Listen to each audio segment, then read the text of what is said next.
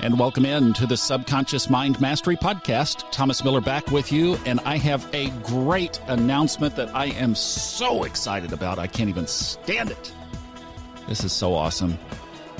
So before I tell you what it is, let me walk you back just a little bit, because we've talked so much on here about what we carry in our mind and in our emotions eventually unfolds in our life. And one of the things, as I've changed the course of my life over the last 10 years, was very present in my visualization, in my mind, in my consciousness, and in my emotions. One of them was doing audiobooks. And this started back before audiobooks got as popular as they are today. I was thinking about wanting to be an audiobook narrator. And I even had this visualization of a booth, of an area that I would be recording in that had an extended desk and the monitors and speakers and everything up there. And it's almost a carbon copy of my little vocal booth where I've been doing all these shows now for the last couple of months.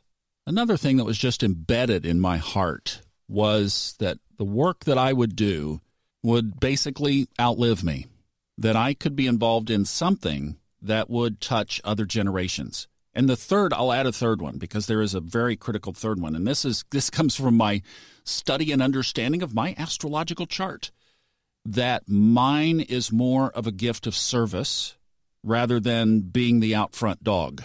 I know I'm doing all these podcasts, but it's just, you got to get something going, right? I mean, we had to get that started. But when you look at some of the key energies in my birth chart, the way I'm wired is to serve others. So back in 2013, I reached out to Fred Dodson and asked if he would be interested in having one of his books done as an audiobook. He said yes. That was 28 books ago. And now Steve Forrest, who is one of the prominent astrologers that has ever traveled the highways and byways of this planet, has allowed me to do what is going to be, as he says in this episode that you're going to hear, some of his legacy collection. And I cannot tell you how much that touches my heart. So between the time that it takes to do an audiobook and everything else that Steve has going on that you'll hear about in this episode, he'll tell you that they decided to take a chance on this guy from Texas and allow me to voice the books that comprise the Elements series, the first of which is the Book of Fire, and it is now available as an audiobook. So Steve very graciously granted Majana and me some time to sit down and learn more about him, his work, astrology, but also about the Book of Fire in this Elements series. So without further ado, let's meet one of the greatest, Stephen Forrest. Well, Steve, I got to say, this is probably one of the most anticipated interviews that I've ever done, not only on this podcast, but in my life. So thank you. Well, thank you. I'm flattered. Thank you for coming on. I really appreciate it. And most importantly, thank you for letting me be your voice on these audiobooks. I appreciate you representing me with your excellent grammar and your mid-Atlantic accent. Tulsa, Oklahoma, actually. Oh, well, you've been faking mid-Atlantic. Well, yeah, try to get as close to yours as possible, right? See, I grew up in New York, so I learned to talk like that. And then I moved to North Carolina, so I had to learn how to talk a little bit more like this. So I've eventually wound up in the middle somewhere. You adjusted it, and now you're in California, so it's like, hey, what's happening? Yeah, yeah, we're all trying to be laid back. Right, the laid back version. Well, you have created quite a set of body of knowledge. Just the fact that you have transferred so much of what you have learned and contributed to astrology into this series of fire, earth, air, and water. Yes. This is, it has to be, I would think, just a feeling of accomplishment to be able to, to me, it seems like a high point, a pinnacle of your career to create this. Is that, am I close? Yeah, I think so. I've turned 69 and 70 and now 71 in the process of writing these things. So if there was going to be a high point of my career, I felt there was some urgency.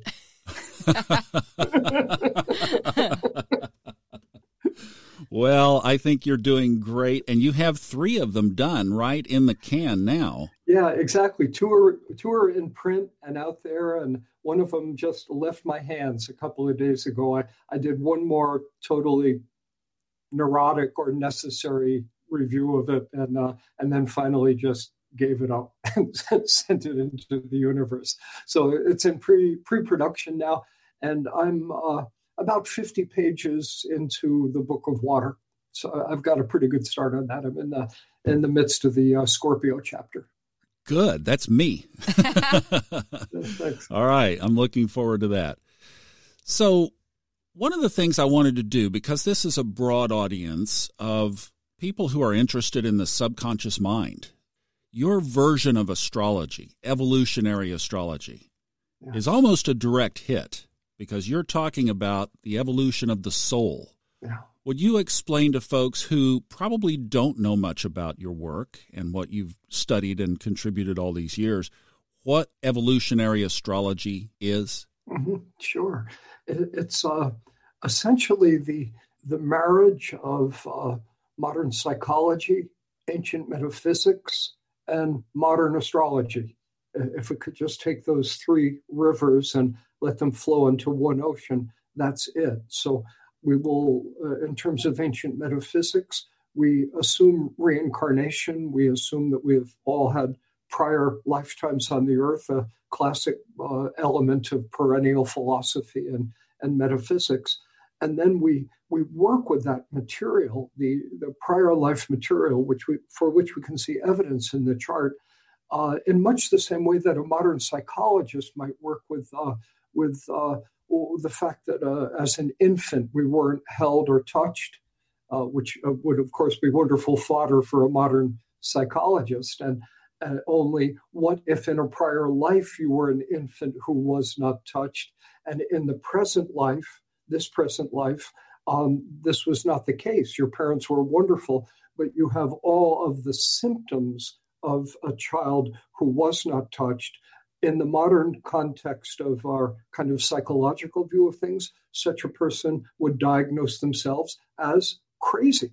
It's just here I am, just a crazy person because I have trouble with touch and I have trouble with trust. We look at the chart and we see some evidence of a wound or abuse in a prior lifetime. That suddenly takes what would be read as craziness in the present life and makes it a sensible, rational response to a terrible experience that the person is unaware of having had. And so we figured out a way to let all that kind of material emerge through the astrological symbols. Now, I can launch into this and talk for 20 minutes, but that's bad behavior in an interview. So I'm going to let you ask another question. Well, that's why you have a whole body of work that people can delve in, right? I mean, this is eating the elephant one little morsel at a time. Exactly. If you're not careful, I just quote the whole body of work to you. Yeah, right. We got to leave something to peek behind the cover. Yeah, we need you to have a job, too. That's right. That's right. We need, keep the narrator in business, right? Keep him off the streets and in his booth, exactly. For God's sakes. He's honest safe. Work, right? Right. So that's a good point. So one of the questions is, how do you see the prior life in the chart? Where do you look? Well, we start off with the assumption that you have your birth chart for a reason. That seems innocent enough, but as soon as we put that on the table, we realize that you've had your birth chart ever since you were born, by definition. So any reason why you have this present birth chart had to occur before the birth, period. That's just rational. That's not a proof of reincarnation. And we could throw the whole thing out by saying life is random and you have your birth chart because that's how the dice fell. But if we throw that away and assume life to be meaningful, then some forces or energies had to be in operation before birth. So everything in your birth chart would contain the seeds of some information about why you have it. Hence the idea that your birth chart is reflective of your unresolved karma. I guess this would be a decent place to ask this question. Get it out up front. For the people, and a lot of people who listen to this podcast probably are exploring the whole thoughts create our reality. Mm-hmm. And so for somebody who is in the belief system that we 100% create our life and our path. Yes. Like all this astrology stuff, these planets, they don't matter. How in the world could something that is as far away as Pluto have an effect on our life down here on Earth? Yeah. How do you answer that? Oh, yeah, and I'm thinking how to get that into a soundbite. There's sort of two parts to your question.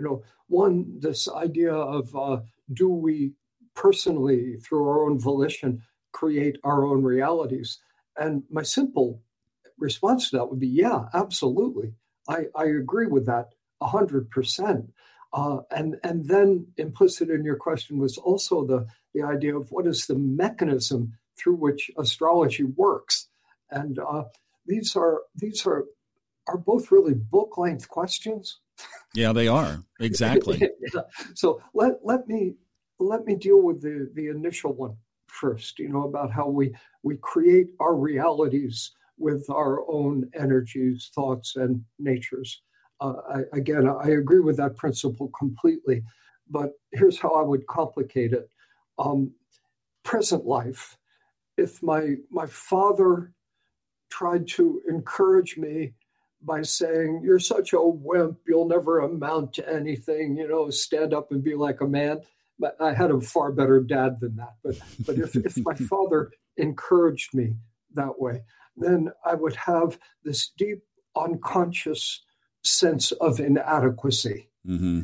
Now, my conscious mind, I might have rejected that, but what is the mechanism whereby we create the realities we experience? It's not just positive thinking, I am one with all the money in the universe, it's that energetic essence of what we are that magnetizes experience into our lives through synchronicity. So if I have that kind of wound of shame in me, I will be attracting shameful circumstances. I don't intend to create that reality, but my energy will magnetize that reality in. That connects very quickly with unresolved karma, as I was talking about earlier, that we would see that all of us carry wounds in our souls from prior life experiences. And until we resolve them, we tend to keep repeating them. Exactly.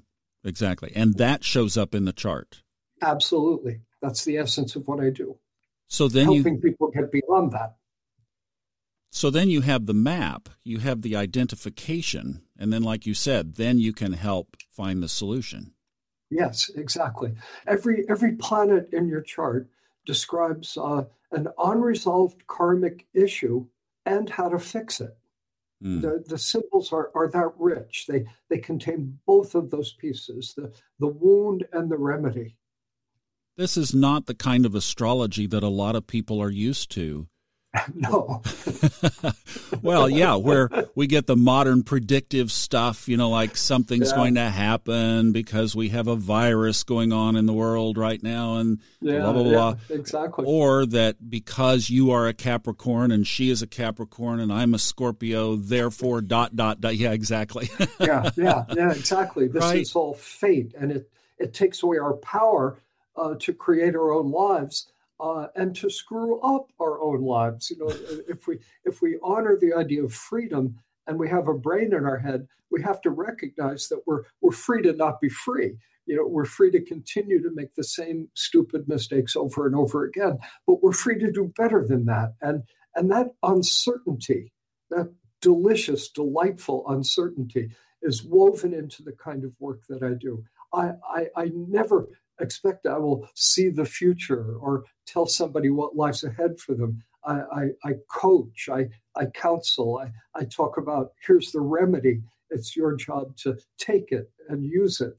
That's the spirit of the work. It's much more like psychotherapy than being a prophet. Now, let's take one other look at this, move the camera lens over just a few degrees. Mm-hmm. What I picked up in narrating the Book of Fire that I thought was just, it crystallized so much for me, is you were talking a minute ago about the birth chart. Yes. That's the imprint of the moment that we were born. Yes. And then, as you say, through life's synchronicities, you use that word quite a bit, and I love that. Me that too. Life itself presents us the synchronicities to unfold what's on that map. Yeah, exactly. So sometimes we just, so take the example of the person who never in their whole 85 years ever looked at an astrology chart. Yeah. Mm-hmm. But yet, at the end of the line, if you were to analyze it and look at their life, they made most of the right-hand turns correctly. One would hope. If they made left-hand turns when they should have made right-hand turns, we could also understand that through the chart. But again, the overriding principle is freedom, or its close cousin, personal responsibility for the shape of our lives. When you think about, then, we have this map and we have these synchronicities. Yeah. How much of it is fated and how much of it is free-flowing? Yeah, good question. It is 100% your inescapable fate in this lifetime that you will face certain questions and certain possibilities. There is nowhere to run and nowhere to hide. Those questions and those possibilities will find you even if you're hiding under the bed. But beyond that, you're in the realm of freedom. Anything that's a question, by its very nature, has at least a right answer and a wrong answer, and often a lot of nuances and shades of gray in between. So you will face those questions, but the answers are creative. And then back to the evolutionary context, that it is for the growth of our soul, ultimately. Yeah, exactly. And that brings us back to the unresolved karma, and then the mysterious sense of how we evolve into our futures, the direction of enlightenment, so to speak, or heaven, or Christ consciousness, or whatever you would choose to call it. But the birth chart points in the direction. There was a wise man who once said, the only question we ever really need to answer is, where do I put my foot next? I've always found it kind of entertaining, but it's really kind of brilliant too. If you always have a good answer to that one, you're going to be fine. You're going to get to your destination. The birth chart might not give you profound insight into transcendent states like enlightenment, but it tells you where to put your foot next in this lifetime if you want to be on that road for getting there. I love that. Me too. Love that. Me too. That is great. I know Thanks. Majana has a couple of questions about the subconscious mind. I want her to jump in here. Oh, great. Yes. Hi. Hello. So you have already mentioned that every planet addresses karma and how the karma and then how to resolve it. But is there a particular house that we would look for subconscious or some of that karma that brought forth? There are some symbols that would relate very directly to the subconscious or unconscious material and to the wounds of the soul.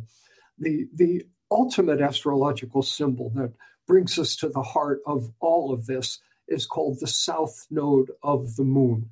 That is the royal road into understanding a person's karmic wounds. At a somewhat less metaphysical level, where we're operating in a more psychological kind of framework, using language that a modern psychotherapist would probably feel comfortable with, there are 3 houses in the chart that are sort of windows into the deeper self, each a different face of the subconscious mind.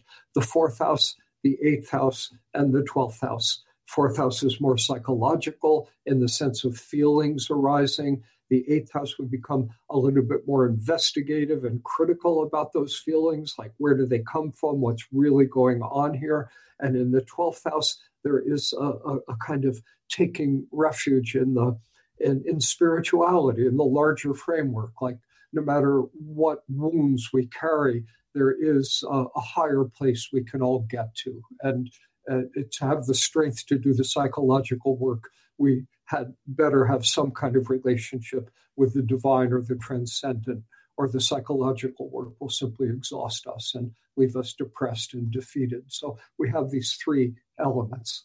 Very cool.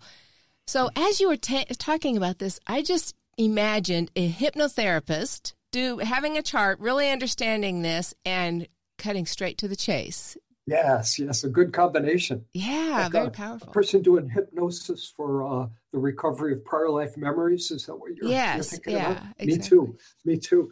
Here's my comment about that. I have enormous respect for that process of hypnotic regression. I actually, a person who pioneered it, Roger Wolger, a British man, wonderful guy.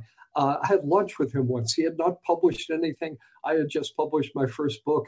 He came to my town to do a lecture, and he wanted to get some scoop about how to get published. And we wound up having lunch together and just really hit it off. I liked him very much. And immediately I sensed the natural synergy between evolutionary astrology and past life hypnotic regressive work. Here's what evolutionary astrology would bring to that process. When a person is in a hypnotic trance and they are recovering prior life memories, I have great faith in the validity of that process. There's plenty of evidence that it really works in an authentic way. However, it is still your own mind. And all of us would much rather remember our victories and when we look great than when we landed on our behinds in front of everybody, or when we did something that we're still ashamed of. Those kinds of memories, they are not as welcomed into the mind. So in hypnotic trance, you're still yourself, and there is still some of that screening. What astrology adds to the mix is the sense of, okay, what is the heart of the matter for you karmically? What is the thing you perhaps least want to look at, but most need to look at? And so this is a corrective that evolutionary astrology brings to bear upon the hypnotic regressive work. Of course, the hypnotic regressive work has its own strengths. A person has a direct, visceral, undeniable experience of who they were, and so they believe it, and it's cathartic. And so I'm just a great advocate of harmony, sympathy, and mutual support between those two disciplines. They need each other. Yes, I agree. Sounds terrific. Thanks. I want to put a plug in for some of your work and the resources that people can avail themselves of. So on your website, you have courses directly teaching people how to see this in their own charts on the interpretations of the nodes. Would you just give people an idea of what some of that work is? Sure. It's at this point, my website is full of videos. Some you pay for, some are free. Similarly, articles and so on, and plus all my books. I've written a dozen books about all of this, and so it's all up there, and I'm proud of it. But I would also have to say it's in a state of almost absolute entropy, of chaos. That there is no simple, rational path through it where somebody who wants to learn this stuff would like to start with kindergarten and progress to their PhD. That doesn't exist, and that's a giant mess, which we're currently addressing. A philanthropist and business fellow and a professor at a local California college, both students of mine. She's got a lot of experience in online teaching, and the three of us are putting our heads together to create the Forest Center for Evolutionary Astrology, which will be an amalgam of an online school, an orderly path through all this material, supplemented with something I really believe in very strongly, which is face-to-face, skin, flesh and blood kind of contact between humans.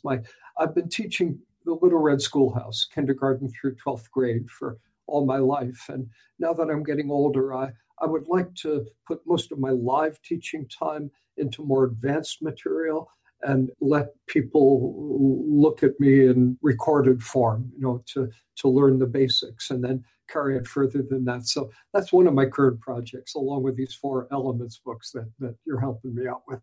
So one of the products in that schoolhouse is on the nodes and interpreting the nodes. And it's one that I happened to acquire, and it taught me so much on how you paint that picture of what the nodes represent. And I want to get over to fire here in just a second, but just to stay on this theme for another couple of questions. Sure. How much then do you think the chart can reveal a depth of detail?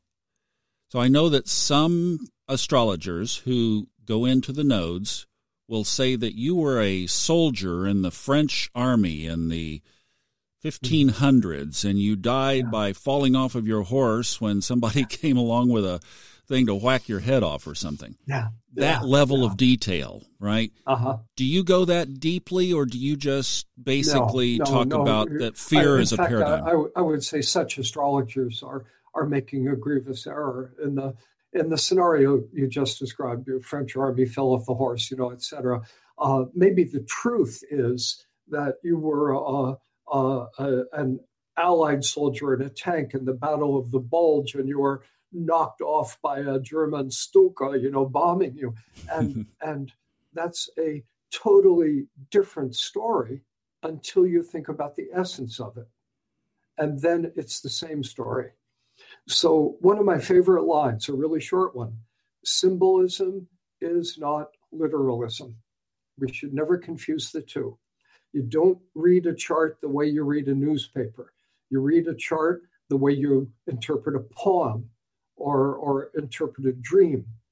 When I'm sitting with a client, I have sort of a set piece, usually near the end of my first session with a client, where I'll say, I'm going to make a very bold claim here. I am about to tell you a true story about a past life of yours.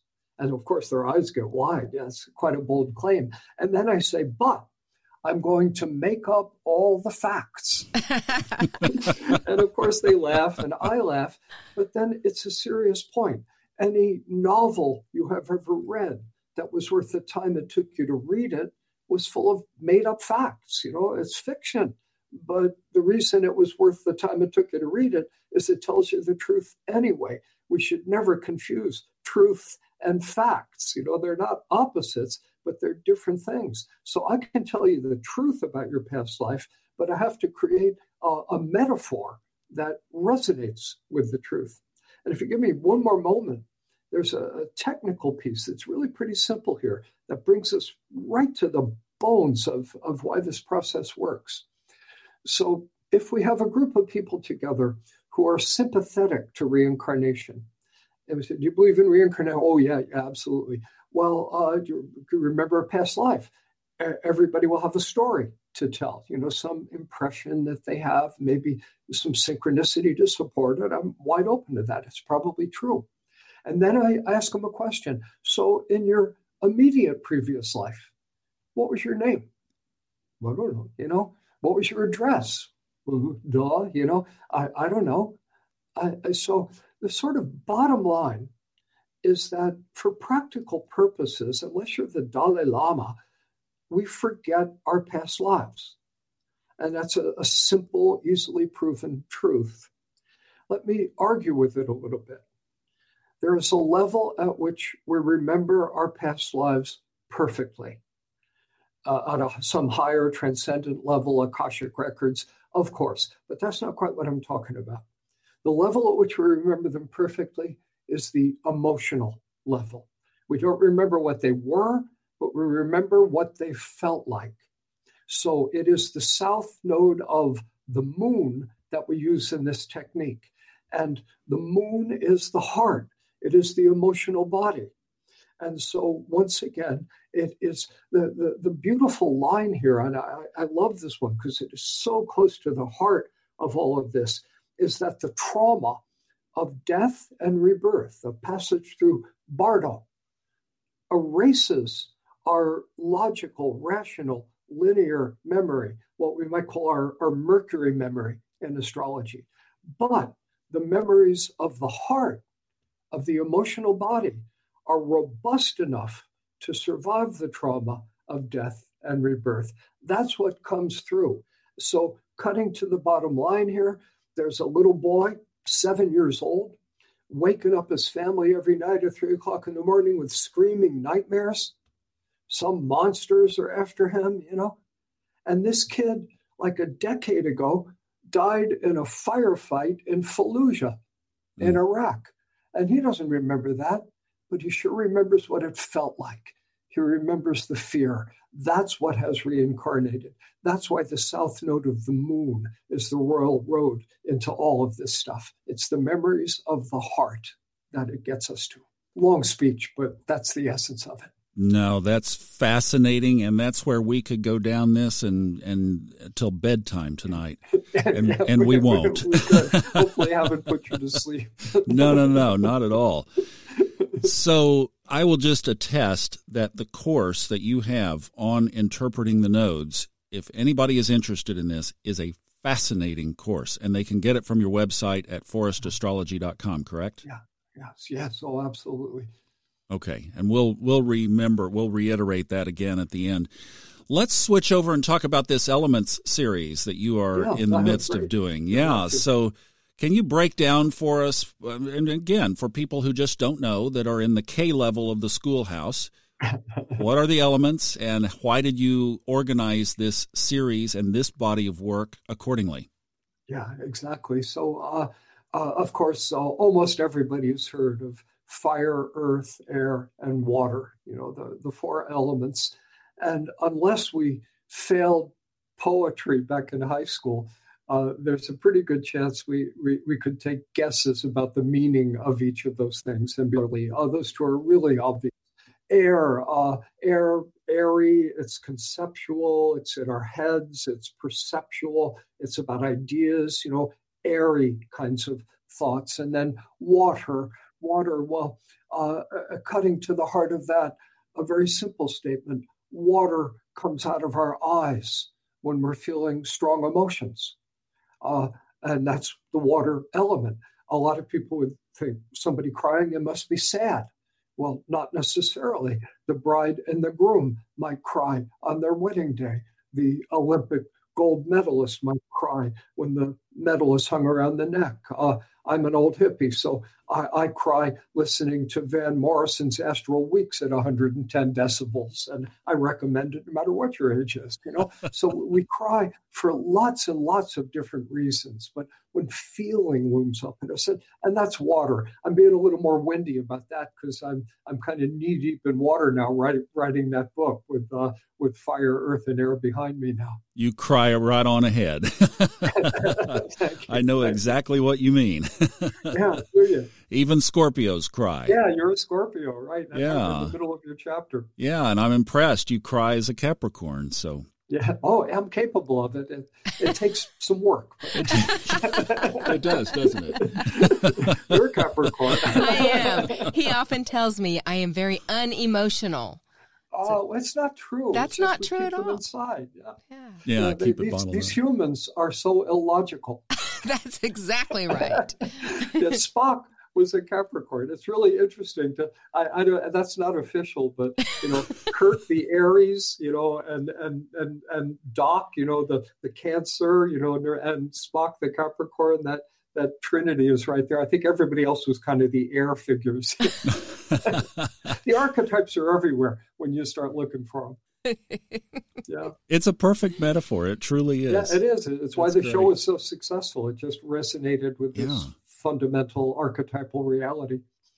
So the fire signs. First of all, let's introduce for people who don't know. They might think of Aries, obviously, that comes to mind. But what are the planets, the signs, and the houses that correspond to fire? Yeah. And I'm glad you put it that way, because the book of fire is not simply about the fire element.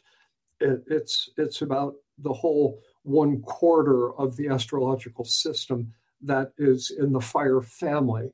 So we would have the 3 fire signs, Aries, Leo, and Sagittarius, plus the planets that rule them, the planets in particular resonance. So Mars, the god of war, rules Aries. the sun is said to be the ruler of Leo.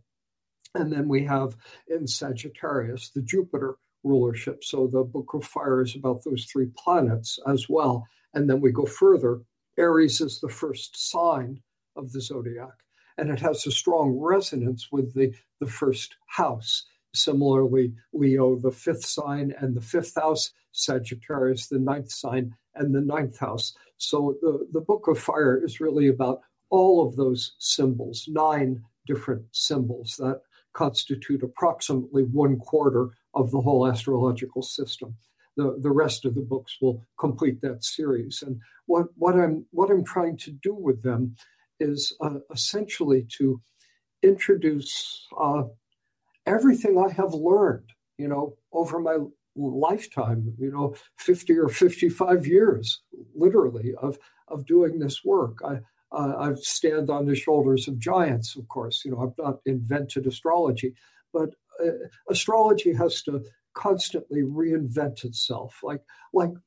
For example, you can read books from 60 or 80 years ago that will contain a phrase, in a man's chart, this planet means this, but in a woman's chart, the planet means that. Nowadays, you would be tarred and feathered after correct jurisprudence, for saying such a stupid thing as that, because, the gender roles are shifting. In the old days, that kind of stuff was probably accurate. It's not anymore. So astrology it's eternal, but it has to constantly reinvent itself and adapt itself to the changing world. And I've done a lot of that, in that people in the modern world want to feel they have power over their lives. They don't want the fatalistic, this will happen to you because Saturn is opposing your sun.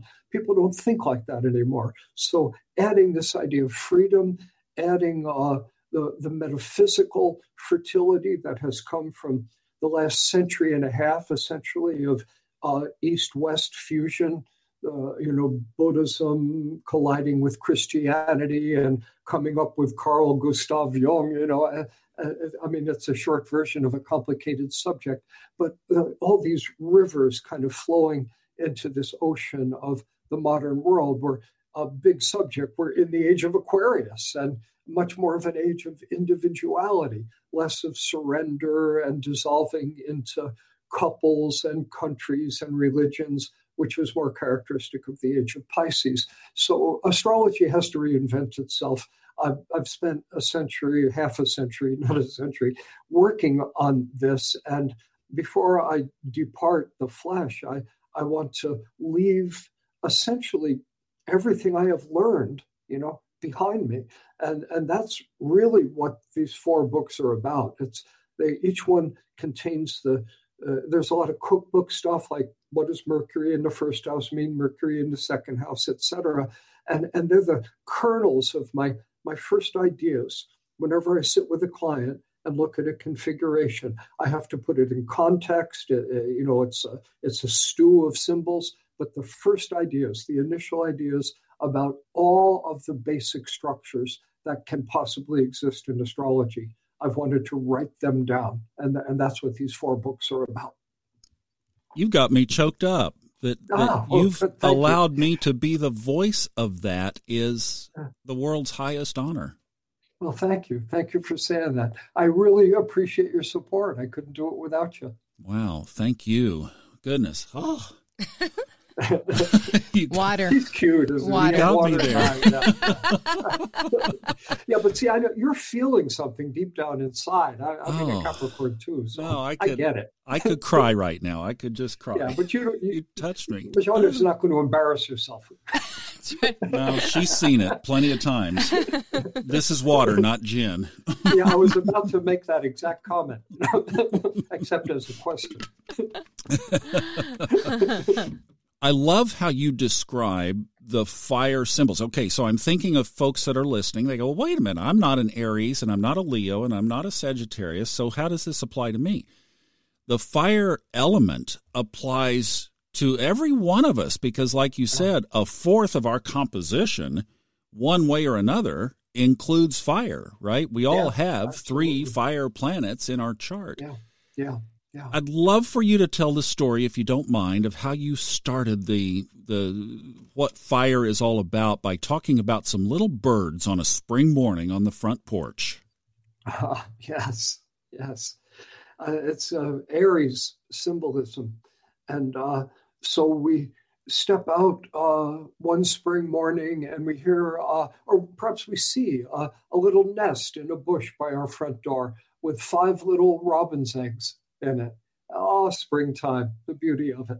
And next few days, we look again and they've hatched. They're 5 little robins, having cracked out of their eggs, and Mama Robin and Papa Robin, feeding them, bringing them worms.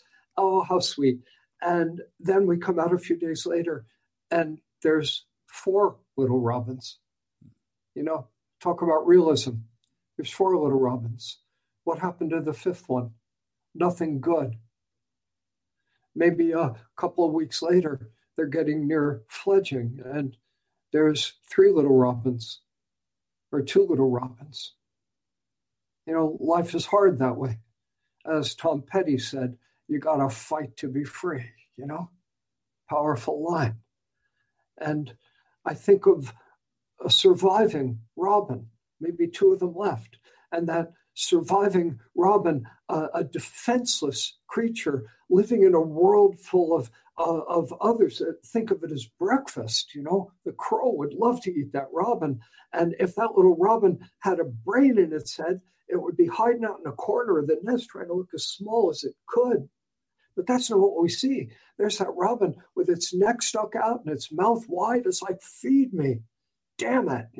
I have a right to exist in this universe, and that's the fire, the primal fire image for me, not fierceness, not Sylvester Stallone wiping out the Soviet Union personally, not that kind of silliness, but courage in the face of life's enormity, this damn it, I will survive, that is the essence of fire. It's a very pure expression of Aries energy. We find it becomes a little more nuanced in Leo and Sagittarius, and that's all in the pages of the Book of Fire.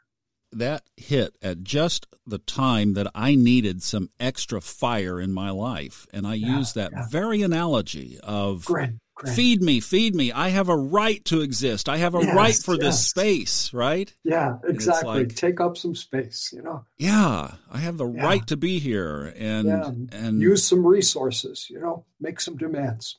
Now, I'm currently narrating the Book of Earth. You're currently writing the Book of Water. So how do you integrate then, once we have all 4, once you've completed the entire body of work, and now we have all 4, how do you weave the 4 together? Good question. One response to that, I go back to mentioning this school that we're putting together, the Forest Center for Evolutionary Astrology, which would use these 4 books as absolutely fundamental textbooks. And so I would hope that an integration of these 4 volumes would occur in the minds of my students, people who are involved with that institution. Because ultimately, to be an astrologer, a person will need the knowledge in all 4 of those books. Everybody, as you were saying earlier, everyone will have some connection with the fire family of symbols. Everybody will have some connection with the earth, etc. Just a quick techie note: 3 fire signs, 3 fire houses, and so there's these kind of 6 slots that planets can fall in and bring up fire energy, through the chart. 3 signs, 3 houses. We got 10 things we call planets, plus the nodes of the moon, 2 more, plus the ascendant of the chart. And so we can see with so many slots for fire energy, it would be most unusual to find a person who had nothing in those 3 signs or those 3 houses. And of course, absolutely impossible to find somebody without Mars, the Sun, and Jupiter in their chart somewhere. So this material in all 4 of the books will be profoundly relevant to everyone on the earth, no exceptions. Now, let's go back to the folks that don't know anything about astrology, but they are very interested in what you're talking about, but a little bit intimidated because they're going to open this book and you're going to be talking about finding your Mars. Yeah, and they won't know how. How do you tell people to get started? It's, you've hit upon probably the most fundamental public relations problem that astrology has. And I'm not sure there's a way around it, that astrology is the most eloquent, helpful, illuminating vocabulary about how to live that humanity has ever created. I just say that without any doubt. But there is this bottleneck you've got to go through before you can avail yourself of that treasure. And that bottleneck would be maybe an intensive weekend course, in the astrological basics. That's not enough to make you an astrologer, but it's enough to familiarize a person with the vocabulary. But if you weren't willing to put that 12 or 16 hours into it, then the linguistic barrier is just so high. And ultimately, there's no way around that. I can say things that'll be helpful for a general audience, like I can speak of the 4 elements. They may understand that, get something out of it. I could speak of the transition from the age of Pisces into the age of Aquarius. That's a good general audience topic. People get that. Like, here's a key line from it. We went from Kitty Hawk to the moon in 66 years. Doesn't that sound like the cusp of a new age? Yeah. I mean, that's a good one-liner. And talking about that, you can work with the general audience, working with the astrological perspective on the aging process. Like we're starting to look at age 30, Saturn return. What does it mean to leave your 20s and to your 30s? And there's similar rhythms that are universal to everybody. That's a good general topic. But the deeper kind of astrology, you need that weekend course or that 6-week course to learn the language. And I really don't know a way around that. It doesn't trivialize astrology, turn it all to sun signs. Majana has been proofing the Book of Earth for me. Oh, well, thank you. And Capricorn on the job, too. She's not going to leave any mistakes. Well, and she's a very accomplished teacher who has been in the classroom for over 25 years and knows that side like a book. So yes, she is. Yeah. She's caught everything. Courage. Classroom for 25 years. It wasn't consecutive. I had to keep myself off the news, but it's okay. Good luck. You've been successful with that. Yes. But she's been watching over my shoulder, and we talk about the chart quite a bit. So she's ahead of the curve, but she has not done that intensive. Yes. And I don't know if you told her to go find Pluto in her chart still, that, if that would be something that she would say, well, it's right there. How do you feel about somebody listening to this material, though, if they don't have that base? One of the things that I love, Stephen, that you are just a very gifted storyteller. Thank you. And I mean, it just seems effortless for you. And you do that in your books. So I think for people who don't understand the technicalities, the stories help bring that to life. It gives them a meaningful attachment. Yeah, exactly. So that's fundamental to how I approach it. That's just absolutely beautiful.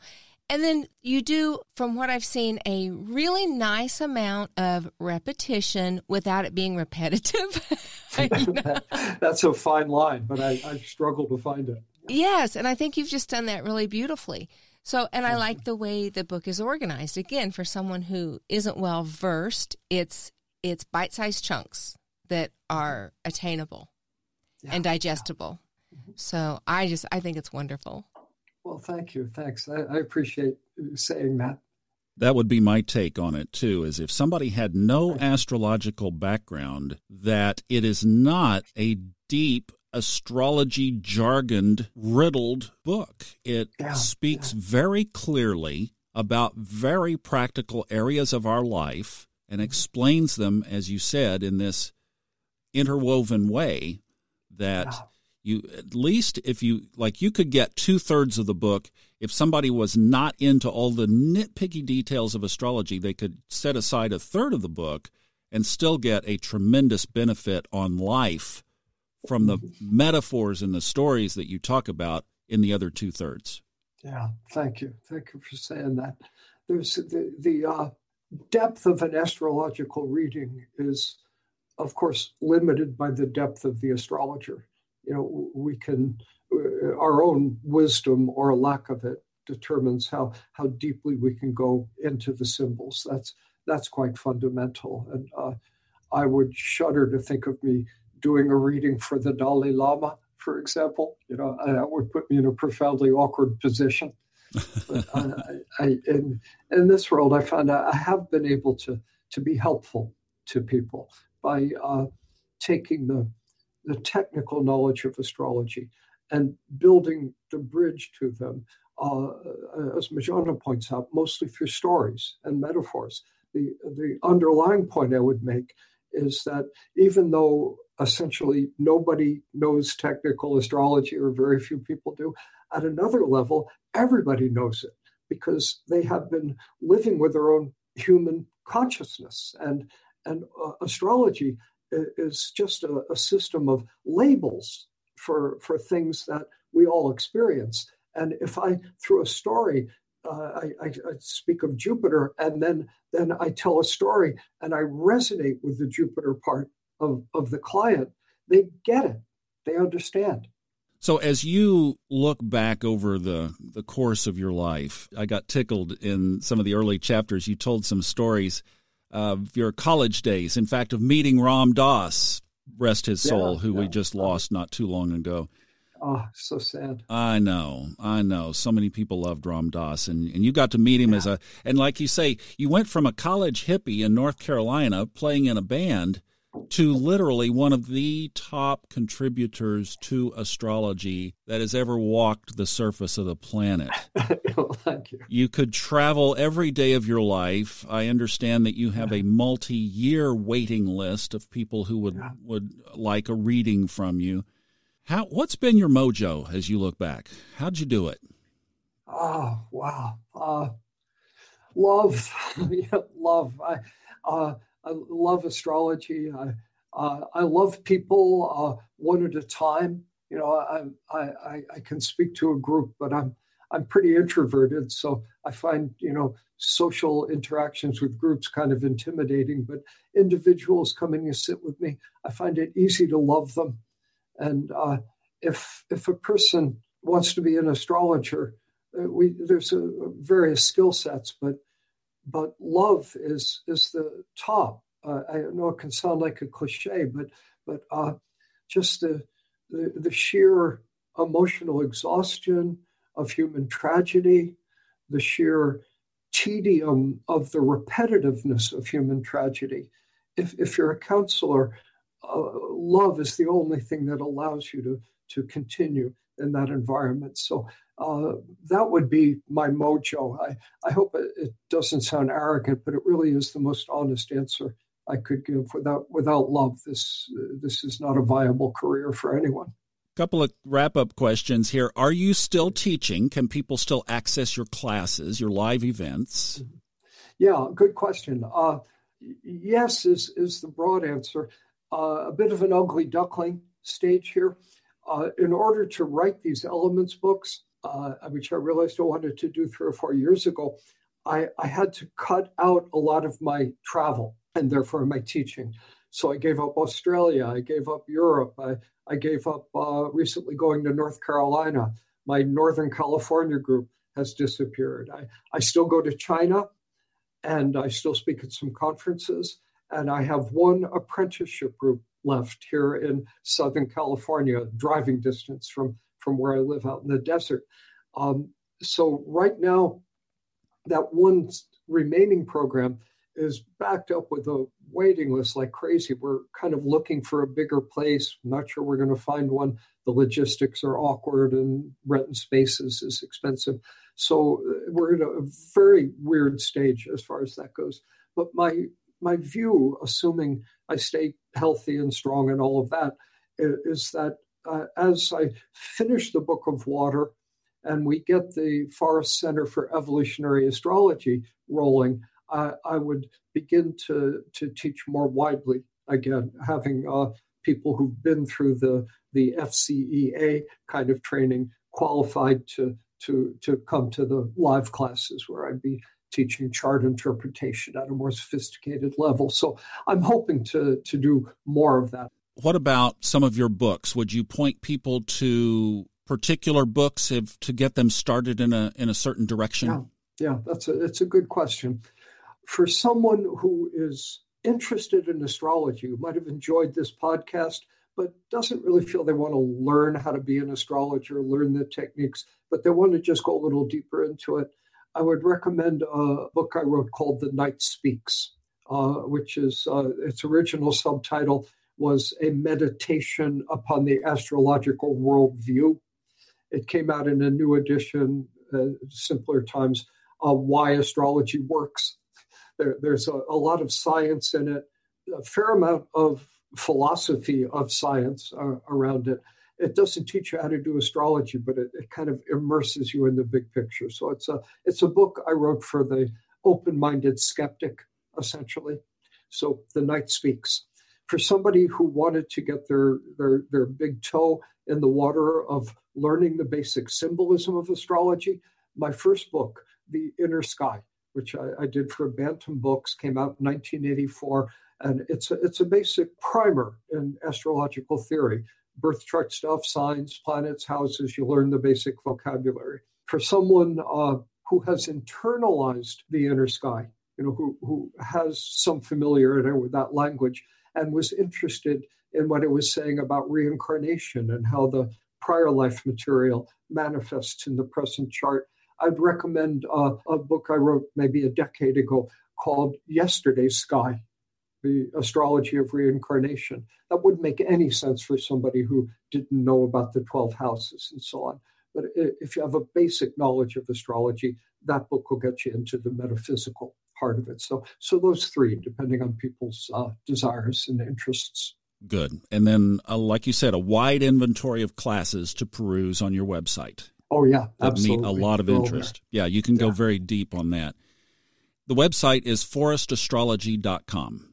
That's right. 2 R's in Forrest. It's all one word. Well, Steve, thank you so much for spending this time with us. I appreciate you having me. I look forward to hearing the podcast. And Majana, good to meet you too. Likewise, it's been a pleasure. Thank you so very much. Thank you. Thanks. The Book of Fire is out. The Book of Earth will be out very soon. And then the Book of Air and the Book of Water will complete the series eventually. You can find the Book of Fire on Audible and iTunes, and you do not, like we said, you do not need an extensive background in astrology. You will learn so much from this book about how all of this weaves together that it definitely, especially during these times that we're in right now, will be something that would be a treasure to add to your collection. And thanks again to Steve for allowing me a seat at the table, which made this possible, and I hope that this has blessed your life. Until next time, thank you for listening. I'm Thomas Miller. Typically, I would say enjoy the journey. I'm going to say for this one, may the stars light your path. The opinions on this podcast are those of the host, based on personal experience only, and are not intended as medical or psychological advice. If you are experiencing symptoms that require professional treatment, please contact a licensed medical practitioner.